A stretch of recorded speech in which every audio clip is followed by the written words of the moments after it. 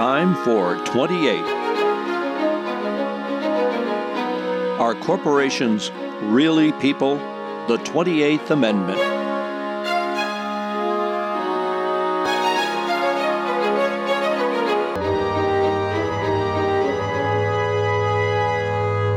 Ever since the Supreme Court's ruling on Citizens United, the electoral landscape has changed.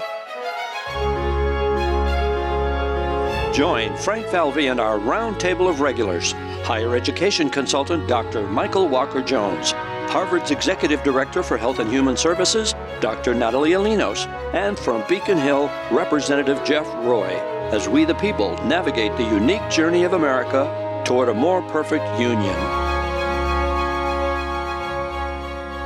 Good morning. This is a journey toward a more perfect union. I'm your host, Frank Falvey, and I have my copy of the Constitution here in front of me. Always the feel-good beach read of the summer.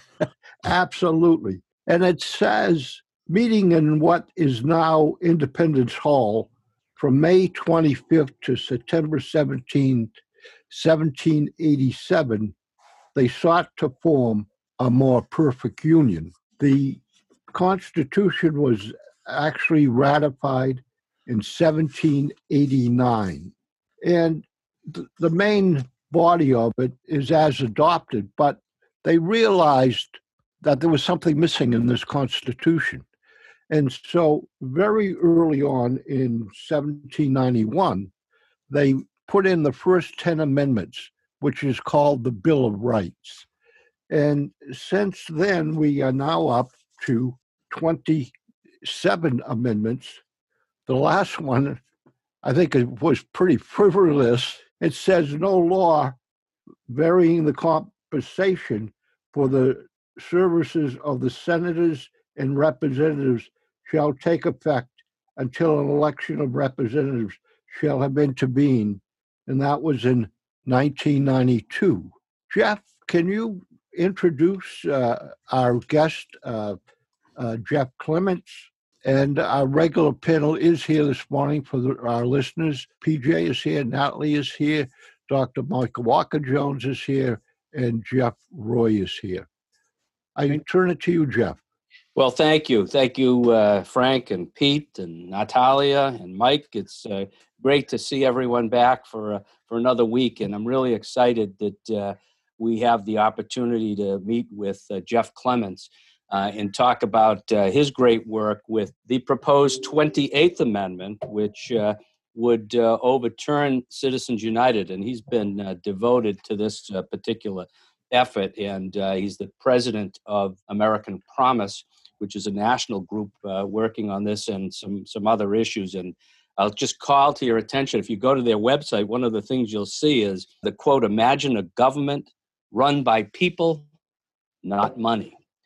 Jeff is an American attorney, an author, and as I said, co-founder and CEO of American Promise. He's also the author of Corporations Are Not People, Reclaiming Democracy from Big Money and Global Corporations. You may remember he was here in Franklin a couple of years ago talking about that particular group, that particular book, and working with the folks in Franklin on that issue. He's been in private practice for 3 decades, and he's also the founder of Whaleback Partners, LLC, which provides sustainable financing to businesses in the local agricultural community. And he's been a partner in a major Boston law firm and served as an assistant attorney general and chief of the Public Law Enforcement Bureau in the Attorney General's office in Massachusetts. So, Jeff, I'd love for you to kick off the show and talk to us about what the 28th Amendment's all about and what you've been doing to make that happen. And thank you for being here. Well, thank you, Representative. Good to see you, Jeff, and Pete and everybody, Frank. It's good to be back in Franklin too. I really enjoyed being there a few years ago at the high school. Great community, great conversation, and toward a more perfect union indeed. That's what it takes, is those kind of conversations and civics that go on there. So thank you so much. I think I don't need to tell anybody we got a real problem in this country with money in politics. I think everybody now knows it. We just had a $14 billion election in 2020. That's double what it was in 2016 when it was $7 billion. There's no reason it won't double again and double again and double again, because there's no stopping this once the Supreme Court bulldozed the checks and balances and in the Citizens United decision 10 years ago, and decreed basically over the will of the people that unlimited money in politics is just free speech, or that any big global corporation is just like you and me and can spend unlimited money, or big powerful union can spend unlimited money. All the checks and guards that Frank and in his Constitution knows very well, that are the bulwark of American democracy, were bulldozed, and now we have global money pouring in, local, state, federal elections. We just did a report on the Maine Senate race, and if you know Maine, it's not a lot of people. It's a pretty rural state. A little over 1 million people in the whole state. But Senator Susan Collins was running, and the Democrats, of course, were contesting with the Republicans for control of the Senate. That's what it comes down to. It's a power struggle in Washington, and Americans now are bystanders. Like, I remember a candidate in New Hampshire saying, I feel like a civilian in a war zone. And he was trying to run, but all this money's coming in from the outside, billions of dollars, to basically spread disinformation, misinformation, attack ads, tear us apart, turn us against each other, because you basically have wealthy interests fighting for control in Washington. So in Maine, they had a $200 million Senate race, $200 million in a state with less than 1 million voters. And we just did a report at American Promise that dug into where that money came from. Almost all of it dominated by huge donors, wealthy donors, some of them giving up well over $1 million. Imagine being able to write a check for a campaign for $1 million. All of them outside of Maine, having no real connection to Maine, no interest in Maine, no knowledge of Maine. What they cared about was power in Washington. And it's on both sides. It's the Democrat. We looked at the Democratic Senate Majority PAC, Chuck Schumer's super PAC, and we looked at Mitch McConnell's super PAC, because they were the big spenders across the country battling for control of the Senate. Now, the parties shouldn't even have super PACs. Supposedly they're independent, but everybody knows they're not. And in theory, this is all free speech. Everybody knows that's not true. So we're living in this sort of Alice in Wonderland world where we pretend all these things about free speech and stuff, and then the American people are just overwhelmed and drowned out. And I'll just leave it there with one. This is why we need the amendment, by the way. I'm going to get back to that good question. Amendments are hard, as Frank will tell you, and you don't do them unless you really have a big problem, and we have a big problem. That's my point. And so, there's my friend David Trahan in Maine. He's head of the Sportsmen's Alliance of Maine. They're pretty influential in the politics in Maine and the Republican side. And he couldn't get any airtime. He couldn't get any message out because it was so dominated by the out-of-state billionaires and donors. And he said we were under an avalanche. That was his quote. We're under an avalanche and nobody could hear us. And this is supposed to be about free speech. And I think every American feels like that right now. We're under an avalanche and nobody can hear us. So we can fix it. That's the good news. So we imagine a government run by people, not all this money. We can not only imagine it, we can do it with a constitutional amendment. It would say we, the people, have the ability to enact reasonable limits that are fair on all sides, that say, you know what, the people need to be heard. The money that's needed for campaigns should come from all of us in small amounts. However we want to donate, we should be able to, but then have limits so that your $25 matters and your $50 matters, and our elected officials and candidates don't have to spend all their time pandering to wealthy interests, and we don't get torn apart by hyper-partisan misinformation. So that's what the amendment will do. And it's all well on its way. Massachusetts has been a leader. Franklin was a leader, one of the early towns in Massachusetts to pass a resolution saying, we want this amendment. And now, towns and cities all over Massachusetts, all over the country have done it. It's cross-partisan. It unites Americans. It brings us together to do something big, big, big for our country, for our future. So it's pretty exciting. I feel privileged to be doing this work. But one of the things, Jeff, that I guess, and I've been contemplating this issue since Citizens United, First off, I was absolutely amazed that the Supreme Court came to the conclusion that they did, that a corporation is a person. And part of what I guess I would ask for your clarity on is how the Supreme Court has been wrong a number of times. They are not infallible, first off. And second, because they have been wrong, it takes litigation and a much wiser court, I guess, to correct their errors. And in this particular instance, I'm not sure whether we need a constitutional amendment to overturn or restrict Citizens United, but a smarter, for the sake of a better term, Supreme Court. Because when I look at the term person as it's referred to in the Constitution, let me give you a couple examples. For example, in the 12th Amendment, there are many occasions where it talks about the person who runs for president of the United States if he or she receives blah, blah, blah. The person is mentioned numerous times throughout the Constitution, and it clearly references a human being, an individual. It does not represent or indicate an entity. So I guess why wouldn't litigation in terms of, at least with regard to Citizens United and a smarter court, achieve the same thing? Well, it's a great question, Walker, and I wish we had a smarter court. I wish we had and believe me, I'm a lawyer. I've practiced law for 30 years. Litigation is something I did both for the Commonwealth and in private practice. I did a Supreme Court brief in the Citizens United case, but let me tell you, I did another brief a few years later, helping the Attorney General in Montana defend Montana's laws, anti-corruption laws. The law in Montana had stood for 100 years, since back in the day when Montana was dominated by the big copper companies, the big mining companies, and the people said, enough is enough. We got to take our government back. And they passed a law limiting money from corporations and unions in state politics. And we went to the Supreme Court of Montana.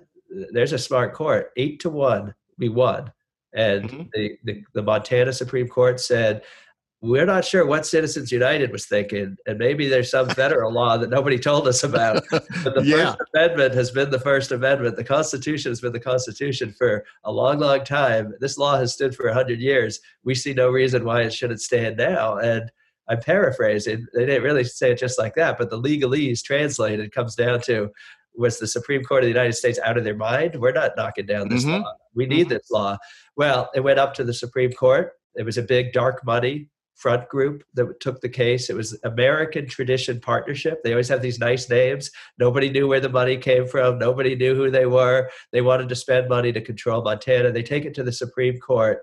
The Supreme Court reverses the Montana Supreme Court. They say they don't even give a state in the United States that had this law for 100 years, 8-1 Supreme Court case in Montana. They don't even give them a hearing. The Supreme Court of the United States slapped them down, no hearing, and said, you're wrong. Citizens United applies everywhere. Corporations are people. Money is free speech. Get in line, Montana. And here's the thing. Montana didn't get in line. The next day after the Supreme Court decided, this is back in 2012, the governor of Montana at the time, is Brian Schweitzer, stood, he was a Democrat, stood with the lieutenant governor, John Bollinger. He was a Republican. And they say, we stand together on this. There's no way this will stand. We need a constitutional amendment. We're going to get a constitutional amendment. The Supreme Court of the United States is wrong. And we launched a ballot initiative. I was involved in that effort. That November, 75% of Montana people voted yes in the ballot initiative, saying we need a constitutional amendment. We're going to reverse the Supreme Court. Supreme Court of the United States, you're going to reverse us? No, we're going to reverse you with a constitutional amendment. So that's the thing.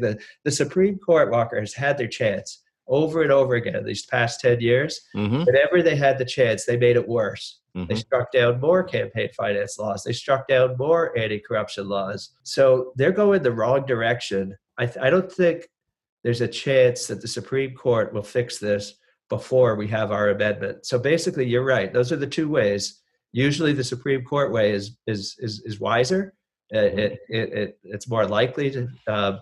This is not usual, though. So let me tell you what I think this situation is.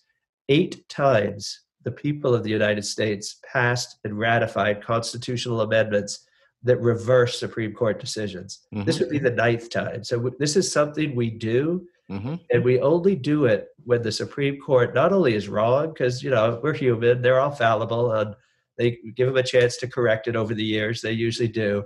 It's when they're wrong in such a catastrophic way that the people just can't let it sit. And so Dred Scott, saying Yes. African Americans have no rights. Minor versus Happersett. Nobody remembers the overturned Minor versus Happersett campaign, but that case that nobody remembers now said women have no right to vote. Right. And Right. 19th Amendment reversed it. So over and over again, we do that. So that's the situation today. If we want to fix this, we gotta, frankly, just like roll up our sleeves, do this hard work. And the other thing I gotta say about this, it's actually better that we do it by an amendment now. The last thing we need is another 5-4 decision, even if it goes the right way, that's hyper partisan. The court is like a political football now. We already have almost everybody agreed with us. And what a chance to unite the country, to do something big together, and to lock it into the Constitution, as Frank reminds us, where amendments are virtually forever. Let's settle this once and for all, not have it go back and forth in the Supreme Court and just be politicized when we know what we want to do as a country. Let's put it in the Constitution once and for all. Put the Constitution back on the side of the people and back on the side of, people govern this country, not big money. Point well made, and I'm glad you're in this fight, Jeff. Oh, thank you.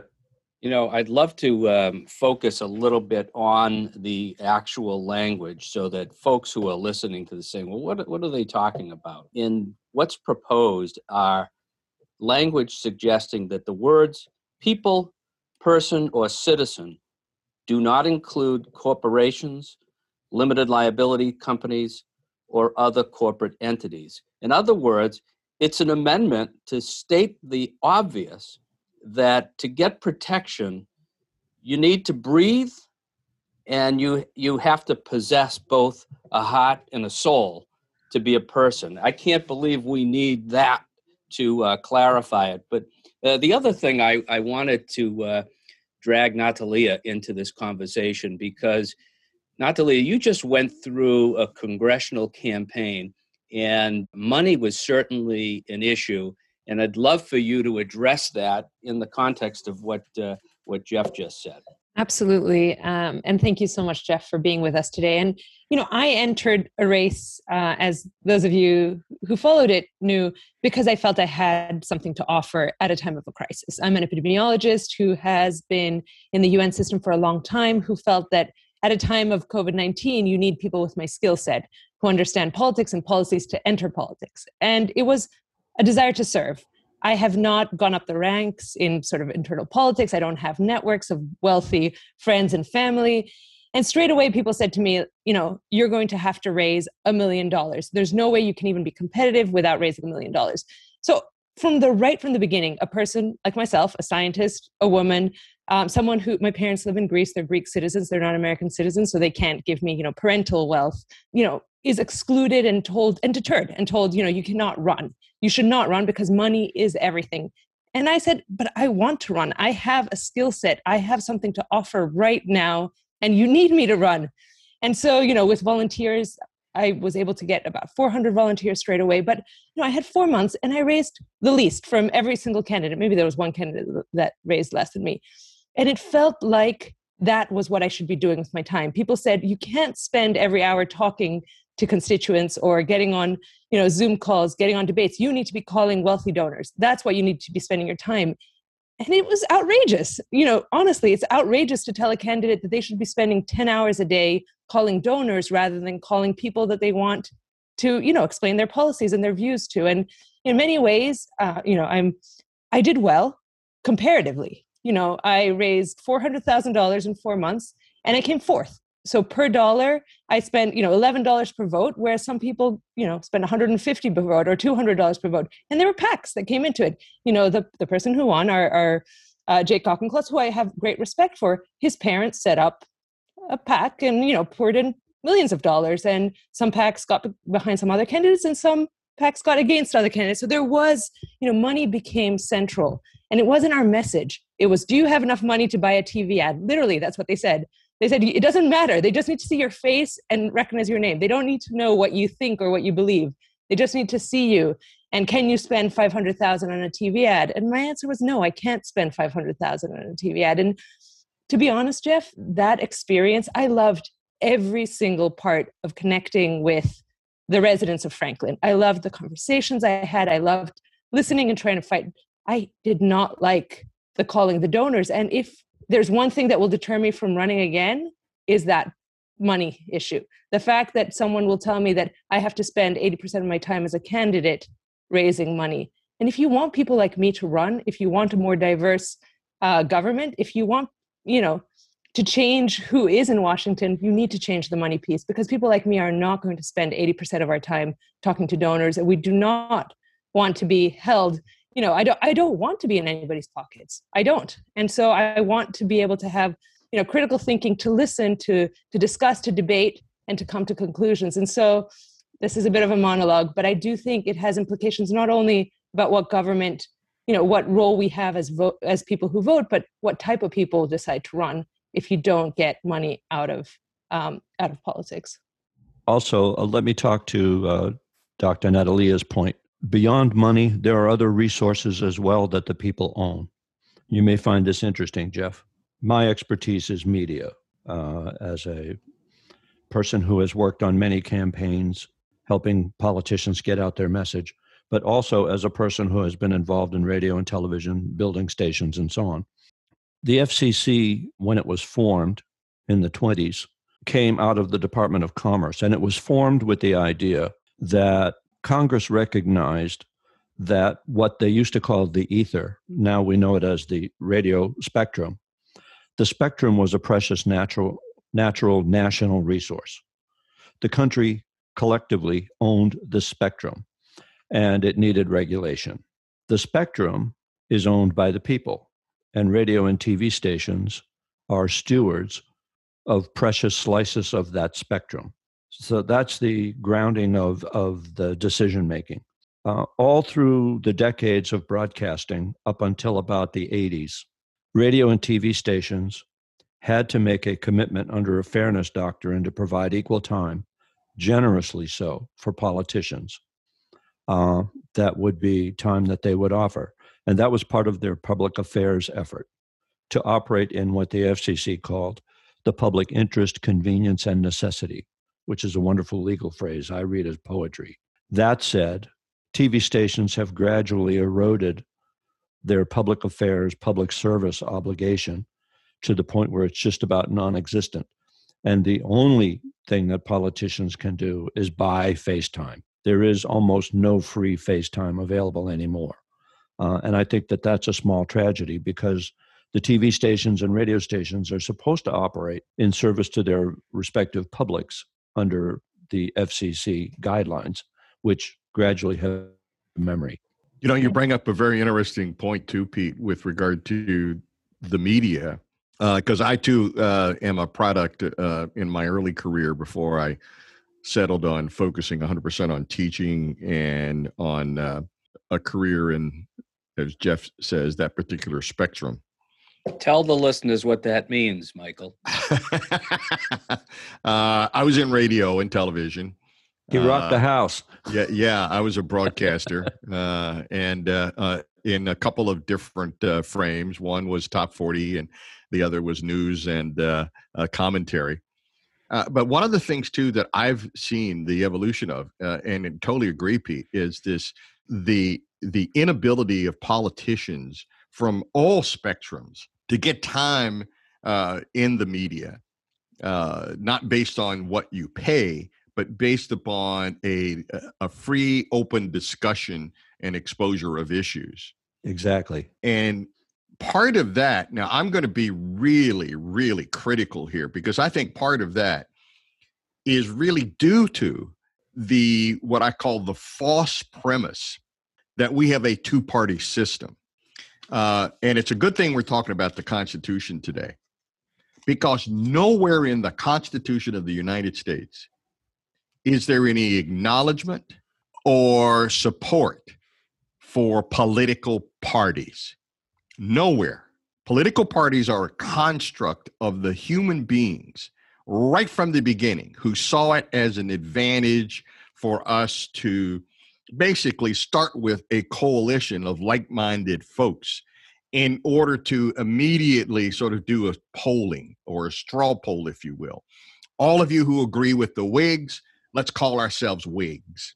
All of you who are Federalist, let's band together and call ourselves Federalist, and we will then compete the Federalists against the Whigs. And that kind of dynamic has basically shaped this country, I think, into a dark corner. Because if you look at what really is at stake, it's the free expression and breadth of ideas that really we ought to be about, not a Republican or Democrat, or Republicans are conservatives, Democrats are liberals, which I think is just another construct of this competitive playing field, if you will. So let me throw this out to the group. I would propose to you that one of the things that we have to do in terms of education, because I don't think that there's any constitutional amendment for this. This is one of really just education. We have to get our citizens to understand that they are being manipulated by parties, and that parties, when they see something going awry, will come up with legislation and rules to protect themselves. And that Citizens United is really just simply one of those rules that actually, and I think you put it well, Jeff, to help protect the political party system as we know it, and not really contribute to what I would think would be the free exchange and open discussion of ideas for what's better for us as a country. That's a really, really important point. Not only were the parties not in the Constitution, there was real concern. James Madison called it faction, that we would destroy democracy by going into parties. Now, because the people have always tried to check the way that power can concentrate and lock out competition in the two-party system, we've done a lot of reforms over the years when needed, including limits on money in politics. Because if you're in the party, you control the rules. You're a gatekeeper. You control the money. The primary system. Remember, the party bosses used to pick the candidates, and the people said, "You know what? We need primaries. Let the people have a choice. The party shouldn't lock out the competition." Now that's kind of been so corrupted by the money and the concentration of power in the two-party system, and they're not, and so we're in another age of reform, I think, where we're going to see a lot. We were involved in a ballot initiative in Alaska, which became the 21st state to formally call for the constitutional amendment that we're talking about to limit money. But it also did something else. It said no more closed primaries. Every voter gets to vote in the primaries. Every voter gets to be heard. And in Maine, they did ranked choice voting, trying to say, you know what? Let's let the voters rank the candidates, and they might pick somebody who's, completely outside the parties. And in that Maine Senate race, we had 4 candidates, actually. Everybody heard of Susan Collins and Sarah Gideon, the 2 major candidates, because they were the parties. They were the ones who got the $200 million. It was about evenly split. They were the ones the party billionaires on both sides pushed. And even though they had ranked choice voting, and the idea was to get that information and those ideas and those different candidates out to the voters, there was a conservative on the right running named Max Lynn. There was a more progressive candidate on the left named Lisa Savage, a teacher in Maine. They had good ideas. Nobody heard their ideas. Nobody. They had no chance. So this big reform that Mainers fought for to change their system, to open it up, to challenge the parties, was just smothered by the party money. And, there's just a report out 2 days ago looking at the top 12 donors, just 12 people, dozen donors in the United States who have given over $3 billion with a B dollars to the two parties. 6 of them are Republican, 6 of them are Democrat. And that money is flowing straight into the party machinery. And you know what? We're now closing on 50% of Americans who actually aren't in either party. They call it themselves independents. The party system is losing the confidence of the people, and it's getting more and more closed because of the money. So that's why I'm confident we're going to open this up. We always have before. parties may have a place, but they got to have the checks and balances and openness so that we, the people, could get ideas, could debate, could hear each other, could argue with each other, could compete. But we can't, it's unsustainable the way it's going for the reasons Michael said, that they're not even really competitive parties anymore. It's like a theater of sort of outrage and misinformation rather than competing on different policy ideas and letting the people decide. Let me go back for a minute to corporations. A lot of people say, well, what did the founders mean in the Constitution? And anything that is outside of it is a reinterpretation of the Constitution. Well, corporations never existed when the founding fathers formed the Constitution. And corporations didn't come into play until what, 18-something, 78, or I'm not sure exactly what year, but they never existed.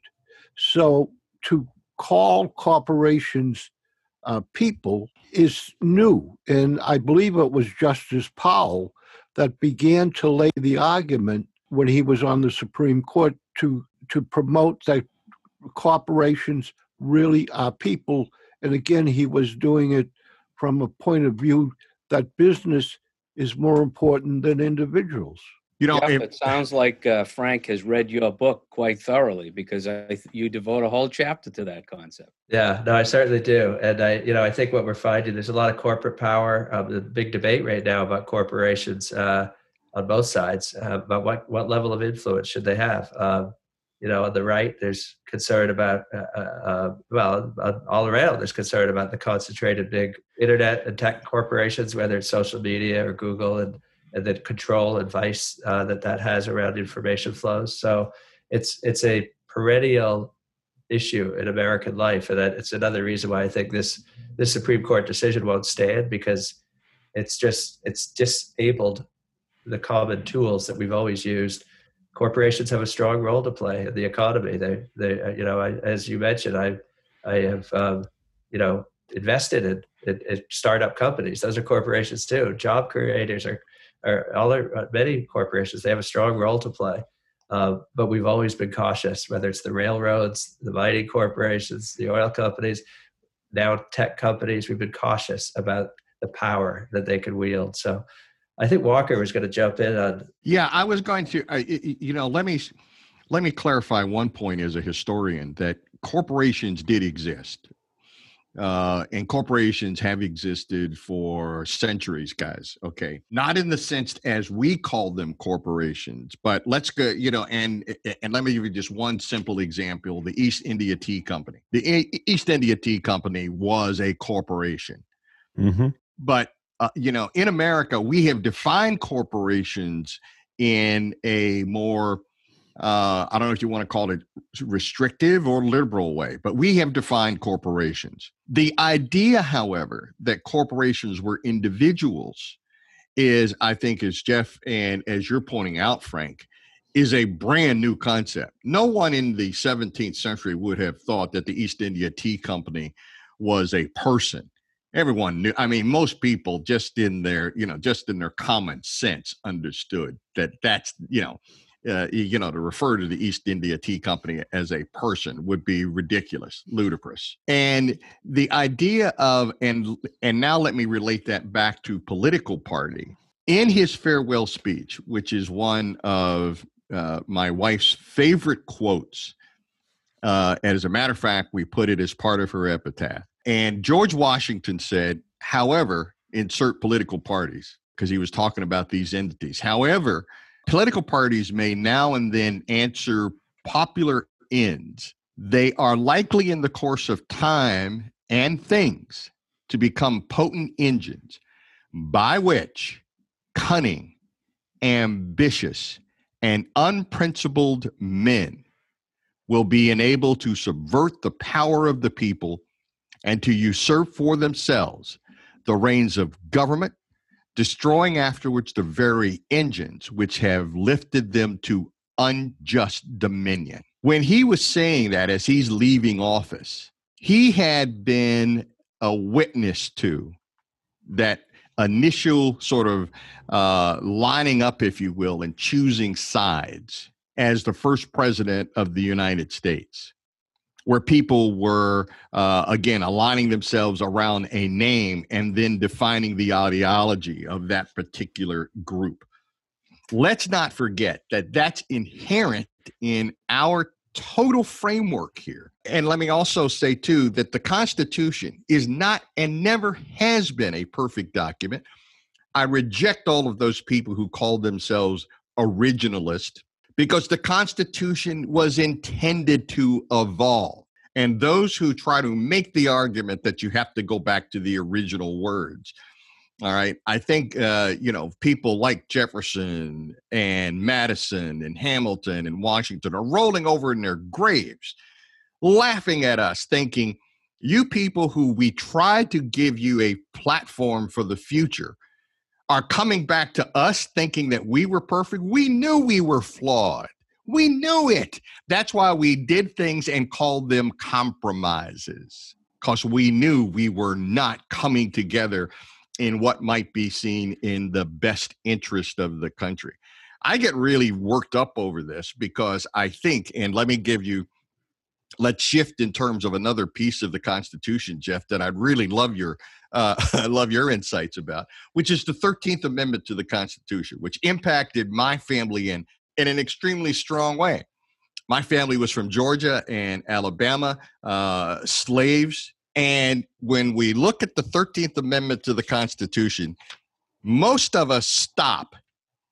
We stop reading real quick, because the 13th Amendment says neither slavery nor involuntary servitude, okay, except as punishment for crime whereof the party shall have been duly convicted, shall exist within the United States or any place subject to their jurisdiction. And here's what we've done over the years.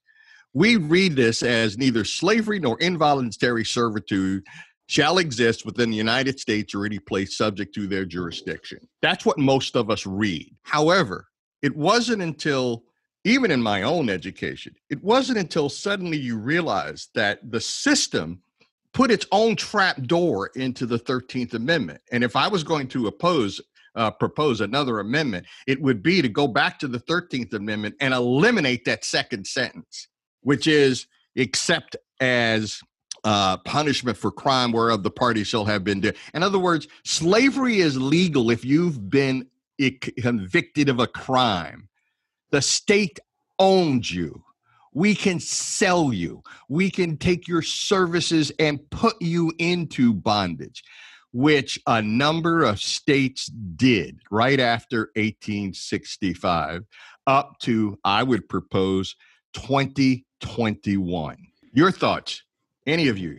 I'd love to jump in on that, Michael. It's such an important point, and it's a repeated point, not just about the 13th Amendment, because I think at the time they probably, at least the ones who were at that time, the Republicans and the radical Republicans who actually were trying to implement what we promise ourselves. It's why we're called American Promise. We think this amendment we're working on is important, but we're really all about fundamentally is the promise is we're equal human beings, liberty for everyone, and we're going to govern ourselves. That's the American promise, and we never reach it. We are flawed. We need to keep trying. So the 13th Amendment was to end slavery. The 14th Amendment was to say once and for all, we're not going to debate this anymore. If you're born in America, you're a citizen.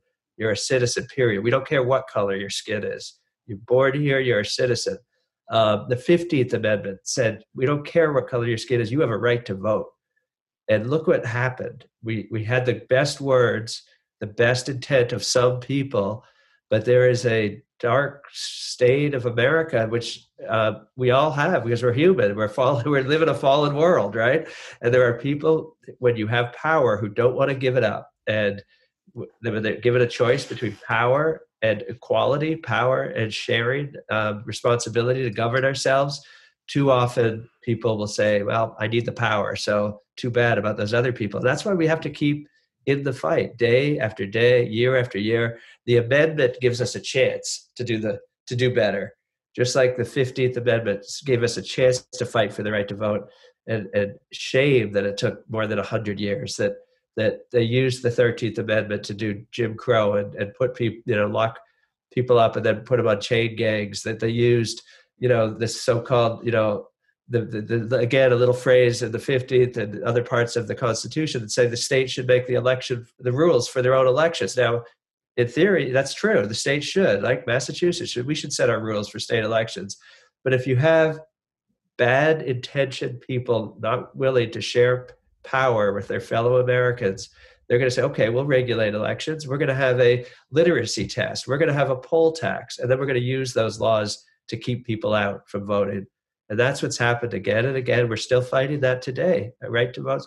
And so, Michael's point is exactly right. It really calls on all of us. We got to get the amendments, and then we got to live up to what we say we are, because I think everybody wins when we do. It turns out, you don't have to clutch and hold your power so fearfully. You share it, and everybody wins. So I think that's the other side of the American story that we see over and over again, is that Americans actually do believe in equality, liberty, and we're going to do this crazy thing of pursuing happiness together. And in the end, we always get it right. As Winston Churchill said, after exhausting all the other possibilities, we get it right. And so we just got to keep the struggle going and not give up on ourselves. So, question for you. One of the things I'd like to know, Jeff Clements is also the author of a book. How can people learn more by drilling down into the book and understanding the 28th Amendment? Corporations are not people. Tell us more. Well, thank you, Pete. The book is Corporations Are Not People, and it's available wherever books are sold. So I won't pick out any one place, online or offline. Corporations Are Not People. It's a 2014 edition, and so it's a little. There's a lot more information now. So I'm happy to plug the book, but I also know there's an awful lot of good resources to learn more. I think AmericanPromise.net is a good place to start. There's a lot of good books. Jane Mayer's Dark Money is one. Sheldon Whitehouse, Senator Whitehouse, wrote a book called Captured. There's a lot of good information out there. And my book, as I'm happy to say, is a good place too. And it was personal in a lot of ways. It reflected. It's not a personal story. It's about what happened to the Constitution and what happened with money and corporate power in this after the Citizens United case. But it was really driven my interest in this by my years in the law and trying to enforce the law in the Attorney General's office, and just seeing the will of the people stymied again and again. And I was trying to honestly understand what happened. This was not what the Constitution was meant to do. What went wrong? How do we get it back? And that's what the book was about. So I've really enjoyed this conversation. This is, I don't even need coffee if I just start the day with you guys and we talk like this. I love it. I think this conversation's going on around the country, and it inspires me that, Americans can handle self-government and this big project we're doing for equality, liberty, and freedom, right? Actually, I have a question for Jeff Roy. When I was running, there was a journalist who is a friend who had followed two congresswomen for 6 to 7 months. And she said to me, why would you want this job? They get up every day and they make a list of which donors they need to call. And, they spend still, even after campaigning, a significant amount of their time just making these phone calls. And it's not their constituencies, it's their donors. I want to ask you, do you think money in politics makes your job, does it take away time from actually doing what you need to be doing to govern and to make our state a better place? Well, I will share with you that folks had asked me why I wasn't getting into that congressional race. They had seen the work that I was doing and said, this seems like it would be a perfect fit for you. But I have to be honest, the notion of spending 80% of my time raising money only to go to a city where government is in turmoil, and knowing that it would take probably 10 years to turn things around to make Congress work again. It would literally take an act of Congress. It would take an act of Congress. And I looked at that and I said, I am in such a good position here in Massachusetts. I'm working on state laws and state issues which truly affect people in their everyday life. And I get to do some policy issues without interference from big money interests. One of the greatest things about Massachusetts is that lobbyists are limited to donations of $200. So no one can ever suggest that we can be bought by lobbyists because, I mean, if you can be bought for $200, that's sad. And so I would suggest and say that money has absolutely nothing to do with the work that I do on a day-to-day basis. Now, keep in mind, I came at this at age 50 is when I joined the state government. I was financially secure, so I was able to do it. I don't know that I would have been able to make this journey as I was raising a family and beginning paying student loans, paying automobile loans, paying a mortgage. So money did have an influence on the timing of me getting involved, but I do not feel any pressure whatsoever from moneyed interests in the policy making that I do and in the decisions that I make. I can tell you, Jeff, that I have my own lobbying experience at the State House and found it very positive. There is a law currently being reviewed for its sunset status right now with respect to Massachusetts film jobs. That is tax credits for promoting film production in Massachusetts to bring more money out of the state into the state. And many states, by the way, have this law. There's nothing unique about it. Rhode Island does it, New Hampshire does it, et cetera. The idea is the states want film production because of its positive effects on the economy, an opportunity to promote the state. The origin of that law began in the early 1980s with my company and another company called September Productions. The two of us worked with a lobbyist across the State House, meeting with then Senate President Bolger, Nick Metaxas on the Department of Revenue side, and a long list of others to have a heart-to-heart talk about how it is that Massachusetts and the Massachusetts Film Bureau could participate in competing to bring more series programs like Cheers and more movies to the state. And while we were not victorious in year one, eventually that became law. But the experience was sort of eye-opening and rather positive, actually, because they all asked thoughtful questions. The conversations were meaningful and clearly wanting to understand what was in the people's interest with the legislators and department heads that we spoke to at the time. So, lobbyist is inherently a shaded word, but I think that there are lobbying efforts that operate truly in the people's interest. Frank, all I can say is, wow, what a guest. And I have to say that, the 28th Amendment, signed me up. That said, unfortunately, with all the other amendments we have in our own column, stockpile of amendments, I think, Frank, you and I should set this up for another, what I'll call scintillating, action-packed hour of Amendments Are Us. What do you think? I absolutely agree that we have a backlog of 29 and 30 and 31 amendments that I know I would like to propose. And I would encourage the listener to forward maybe their own amendments. There you go. How do they do that, Pete? You can send your amendment, and we look forward to reading it, to info at franklin.tv. That's info at franklin.tv. If you've got a favorite amendment that you would like us to propose, let's hear it. Frank, for all of our guests, our panel, great discussion today, and we'll continue with part 2 next week. For now, I'm Peter J. This is Franklin Public Radio.